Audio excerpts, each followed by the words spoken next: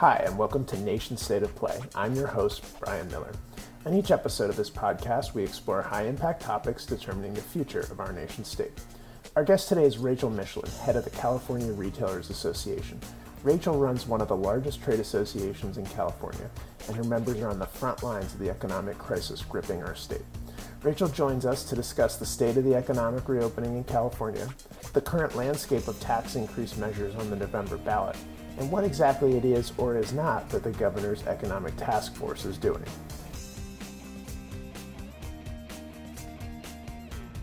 Well, Rachel, thanks so much for being on the show today. Great to have you with us. Great. Thanks for having me. Could you tell us a little bit about your organization and the scope of who you represent? Sure. So California Retailers Association, we represent kind of what our name says, all aspects of retail in the state of California. Our members range from your large kind of national brands, big box stores, online marketplaces, to regional retailers, all the way down to small mom and pop retail shops around California. I mean, California is the largest retail market in the nation. So obviously because of our size, being the fifth largest economy in the world.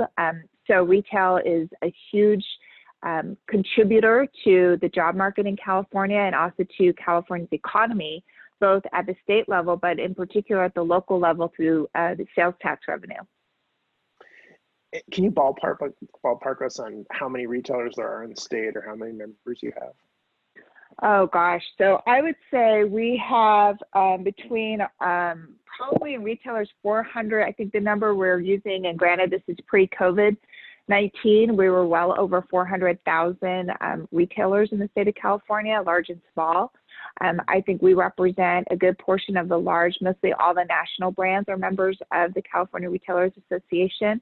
And then we work regionally a lot of times with our local chambers of commerce to engage our independent retailers throughout California.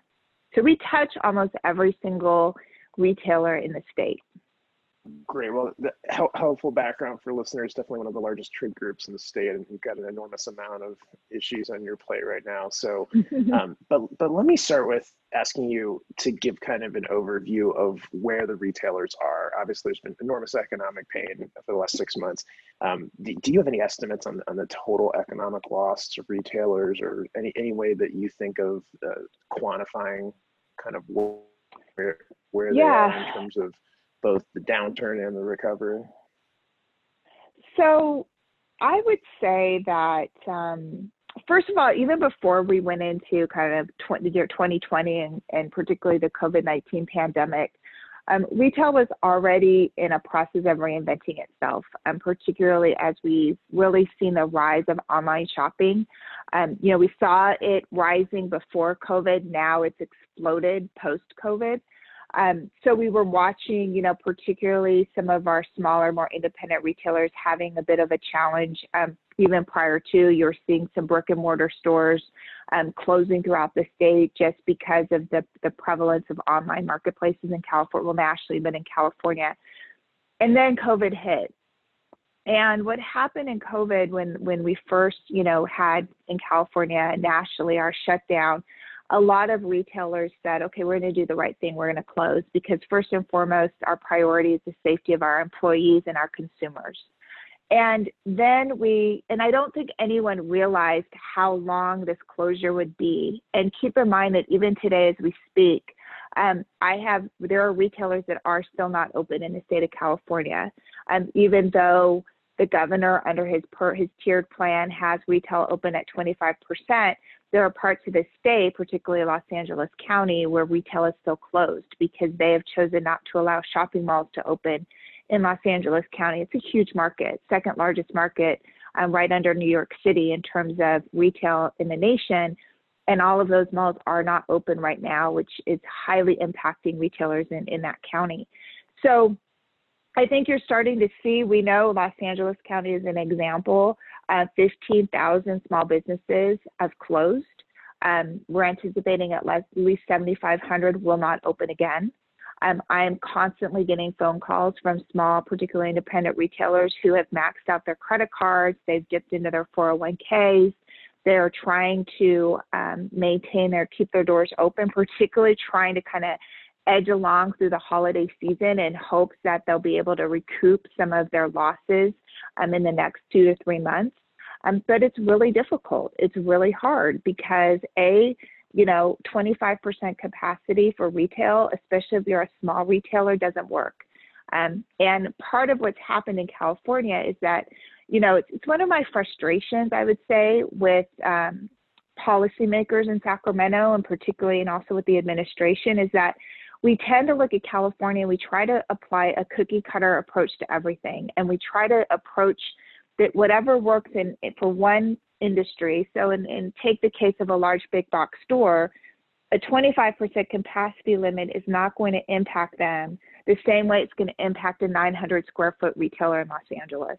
And so instead of providing some opportunity and some give and take when it came with these guidelines to really take into consideration the impacts it was going to have, particularly and we hear so much from our legislature, we hear so much from the governor, we want to protect small business, we want small business to thrive in California, but the guidelines that were put out, particularly for COVID, have duly, really impacted our smaller businesses more so than it has our larger businesses. And I think for me, I love all retailers equally, but I will say I've seen it really disproportionately impact our small retailers who don't have the capability to recover as quickly as some of the larger ones. So I think we're going to see more retailers close. I think San Francisco, 54% of small businesses are closed right now in the city. We'll see if it comes back, but there are some things coming down the pipeline, some initiatives on the ballot that will make it even more difficult for small businesses to recover from COVID. And I think that we're going to be surprised come January, February, where you're going to see neighborhoods and these towns and such seeing the vacancy rate of retail that couldn't survive. Well, and we're definitely going to get into those ballot measures. I want to talk about a few of them in particular, but that's a great tee up to kind of where we are with the reopening. And I'd love to hear what you think the state should be doing. It sounds like communications with the administration in particular have been frustrating, but how would you like to see them make more accommodations for the small retailers? So we started back in obviously as soon as we kind of caught our breath and we were advocating for businesses to open in California safely. And I think that's the most important concept, is that it all has to be done safely. We were fortunate in the retail industry because we had some retailers that were quote unquote deemed essential, meaning I represent a lot of grocery stores. And so grocery stores, some of those stores, you saw they were deemed essential, they were open. So we were given that, actually a pretty good opportunity to kind of learn from those stores what worked and what didn't work.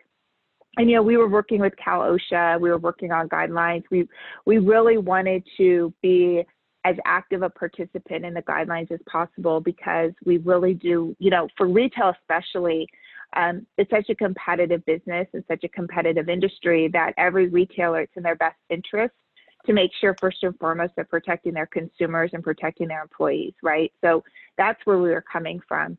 And I think that as things were starting to come out, we were making progress. I think we were okay with how things were opening up, and then we were shut down again. And now we've moved to a tier system that, our biggest challenge is turning things on and off again. It's very difficult for smaller retailers in particular when they invest in PPE. They've invested in things to protect their consumer employees. They bake that into their budget. They're looking at how they're going to spend their money, and then suddenly they're closed.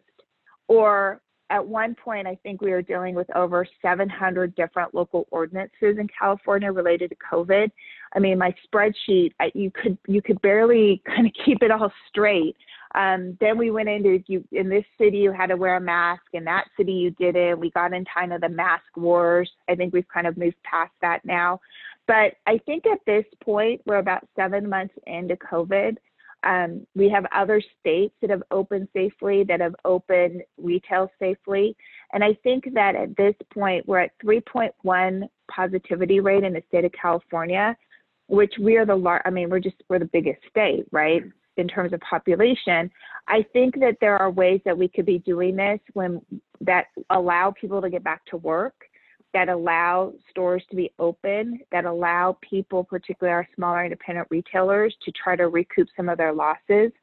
And unfortunately, I just think that we're not there. I don't think that the administration, we talk about today as an example, you can't even apply for unemployment, right? Because EDD has been shut down for 2 weeks. They're just going to Correct. take it offline.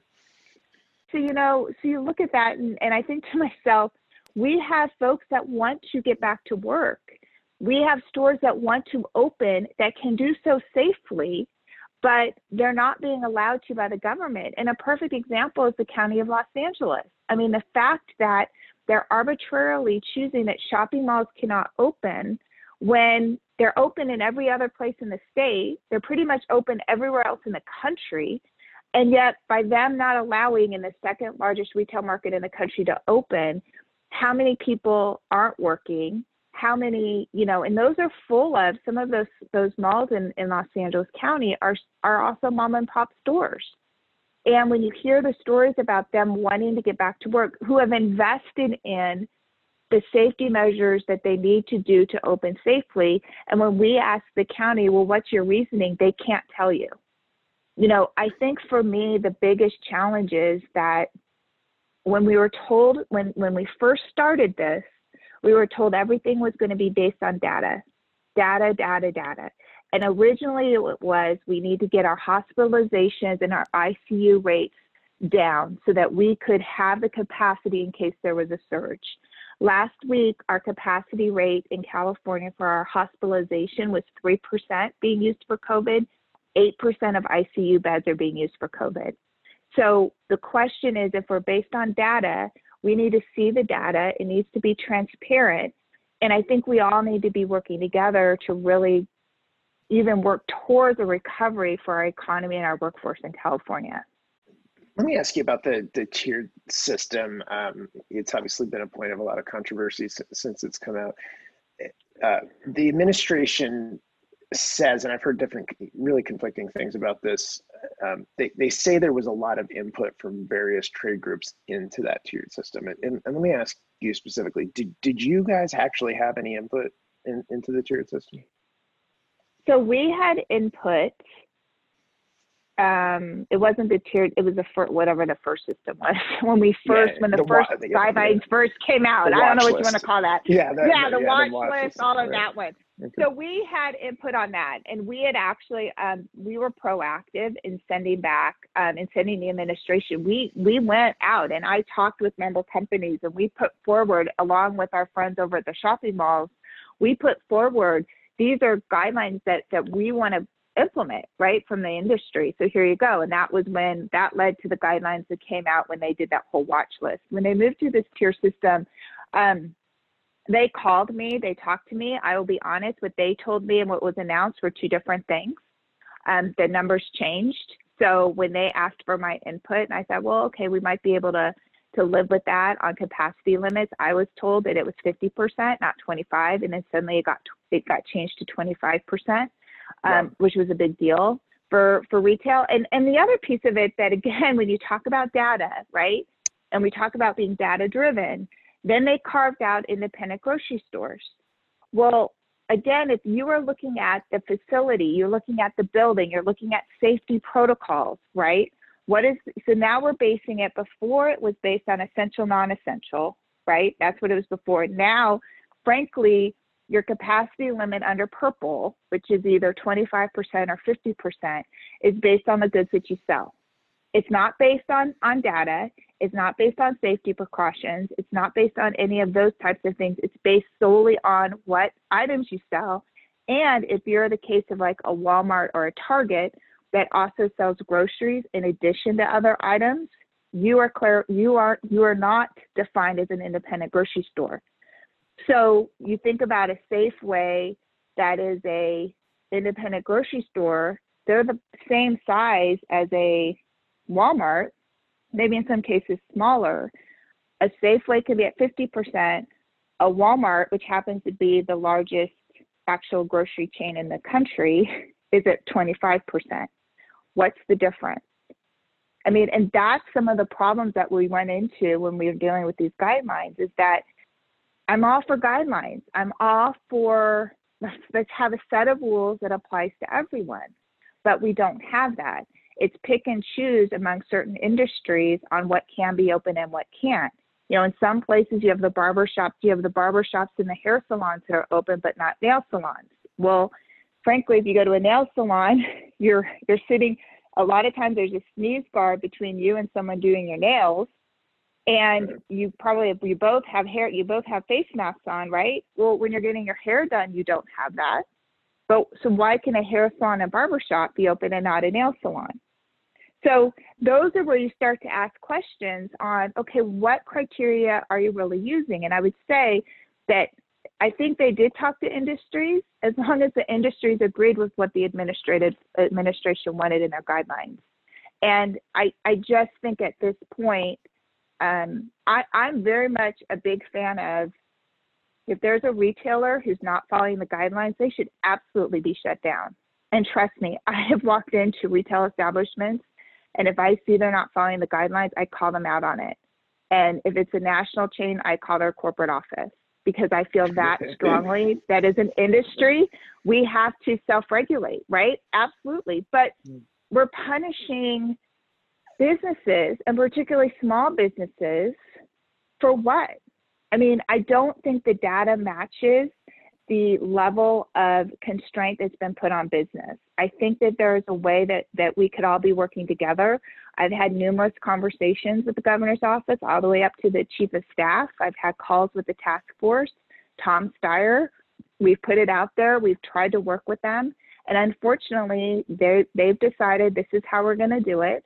And my fear is that, to what end, right? I mean, we have the fifth highest unemployment rate in the nation.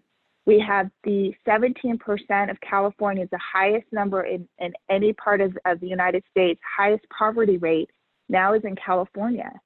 I mean, we have to also think about this economic pandemic and what's going to be left. And I think that's something that the administration is not looking at right now. I'm glad you mentioned the Economic Taskforce, because that's exactly what I was going to ask you about next. This is one of the great mysteries of the administration to me, and I think a lot of others. And actually, your call that you just referenced them is one of the first signs that I've seen in a while that the thing actually exists and is functioning in any form. We were told in the beginning, I don't know if you remember the announcement, this is going to be a real-time task force. It wasn't going to be like another committee that did a bunch of reports. They were going to be implementing solutions as they went. And it's really difficult for me to find actually a single thing that they have done since they've been in existence.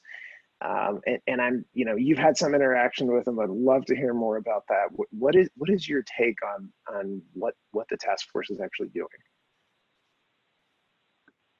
Nothing. I mean, I think that, well, first of all, when you have a task force, frankly, of 100+ people, yeah. I mean, right there, I mean, when we first heard about a task force, I think many of us like, great, we'd love for him to have a task force, right?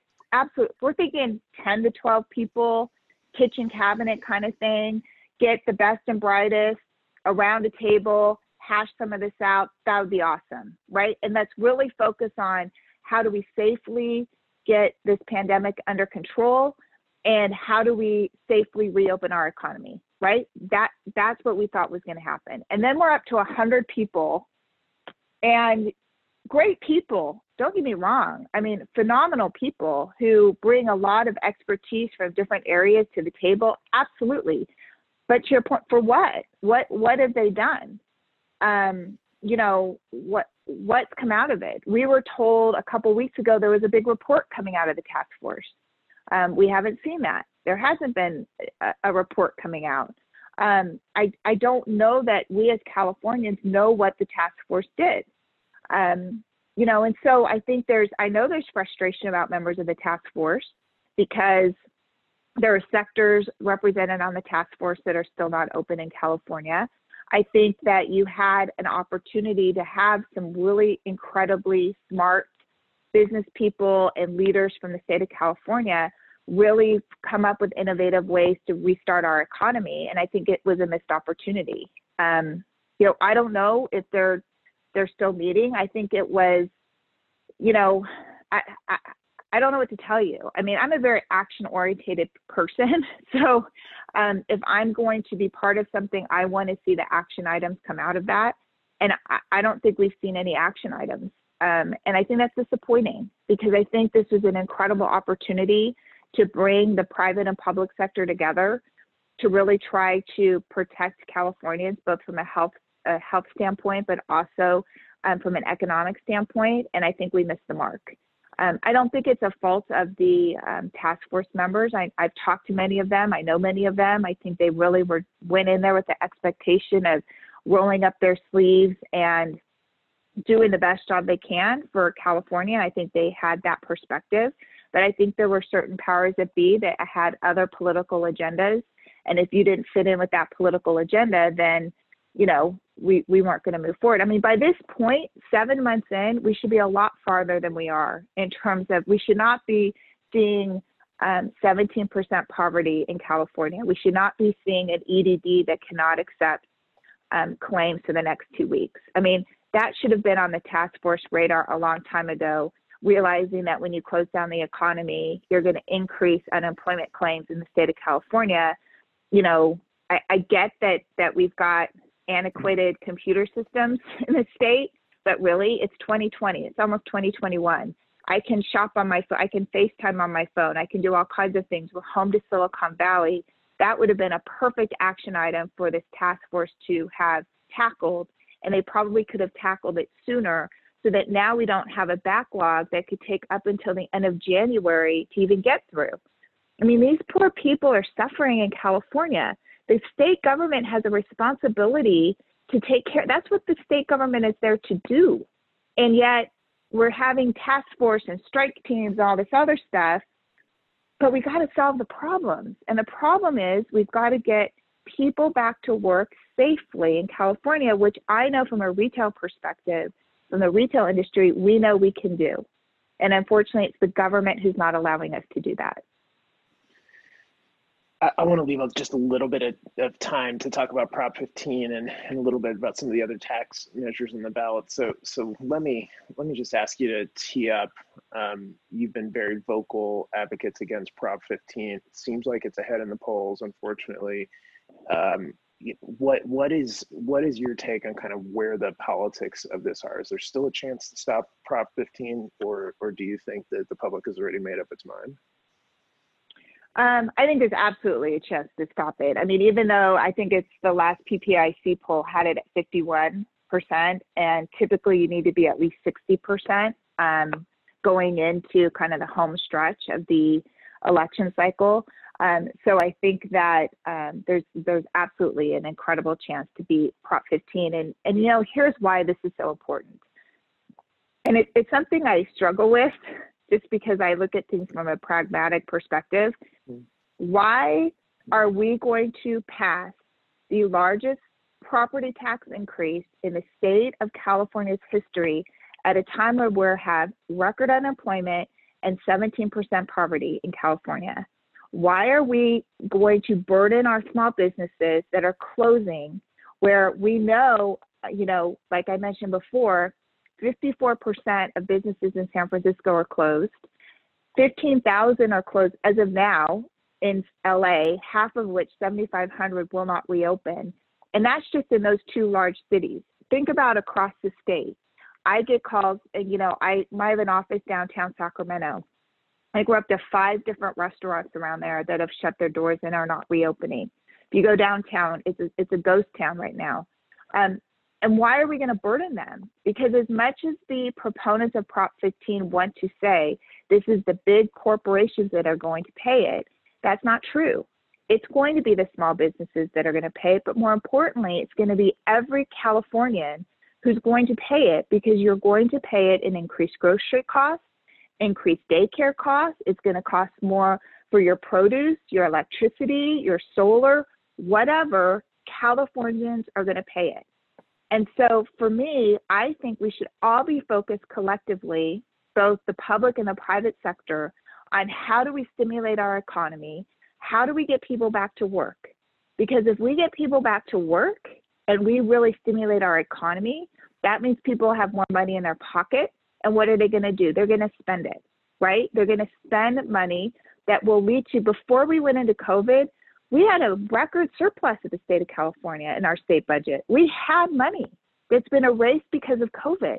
So instead of raising taxes right now, let's focus on stimulating our economy, getting back to where we were before, because then we all benefit without having to put more due pressure on our small businesses and our consumers in the state.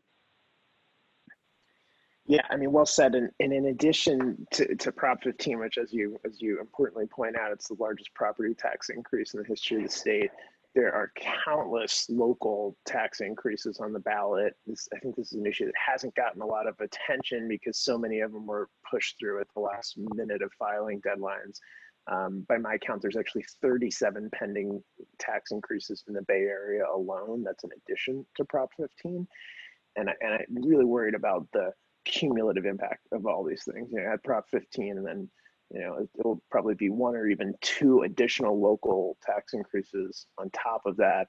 And that's before the legislature has even gotten going with their conversations about a millionaire tax, a wealth tax, a unrealized capital gains tax. I mean, you know, what do you make of the politics here? I mean, we've certainly, you know, been a state in the past that's been willing to go along with things like Prop 30 and some very high profile tax increases, but this is different. It strikes me that this is different in scale and quantity than when we've ever seen before.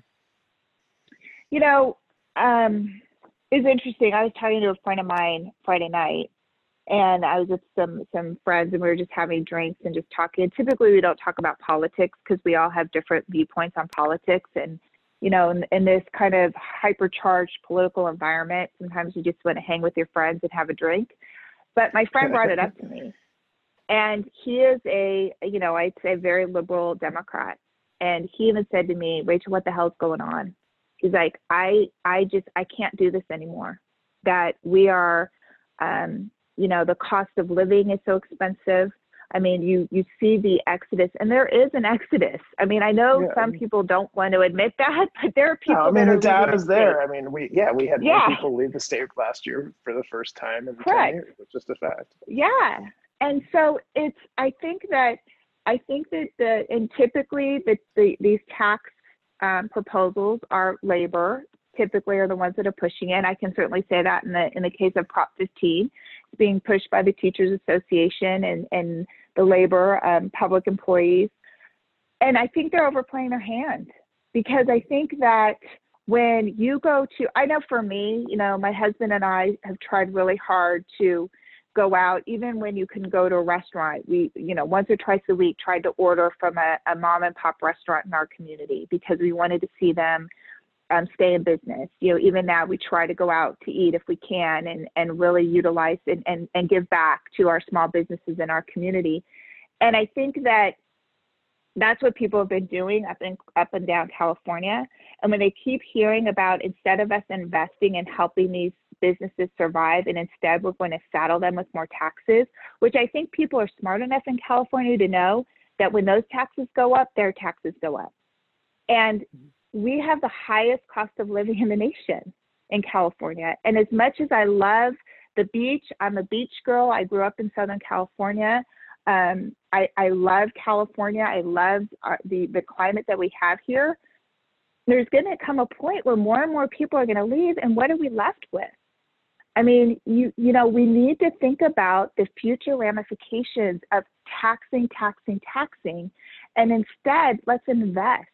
Let's invest in small business. Let's invest in our economies by making sure people can get to work. Let's invest in our education. Let's invest in terms of thinking outside the box and how public and private entities can work together, instead of this constant barrage that business has to pay for everything. And, and I'll share with you on a call I had, and I had two CEOs with me who said directly to the governor's office, we are almost to the point where we're leaving. We are leaving the state. We cannot do this anymore. And I was surprised, frankly, on the call that both of the CEOs said this, because I'm like, wow, oh my gosh. And that's the reality. And I think that there is a I think that some people aren't hearing it, or they're choosing not to hear it.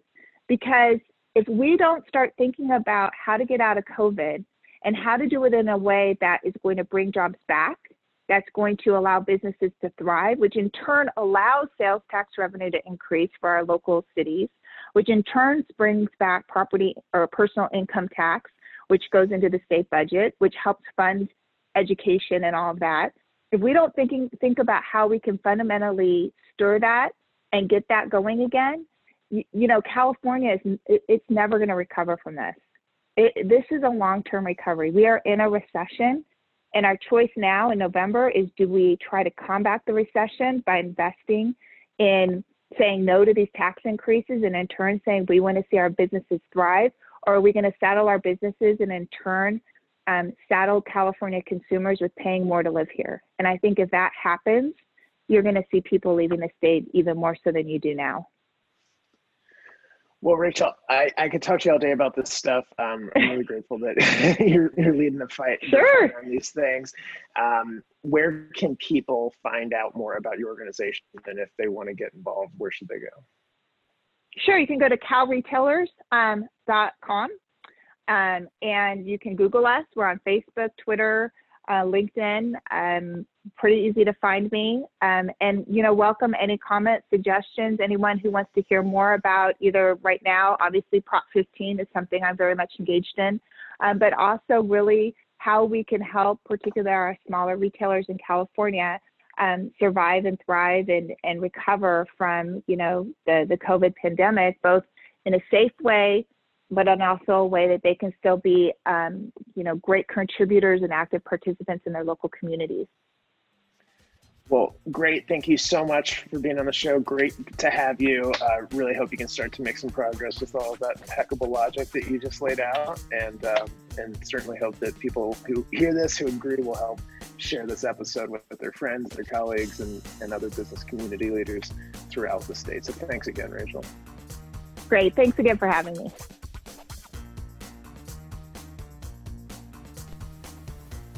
Thanks for listening to Nation State of Play. Our producers are Hannah Miller and Jacqueline Artiaga. If you like this podcast, please subscribe on Spotify, Apple Podcasts, or Google Podcasts. For more information, click through the link on your podcast app to our homepage.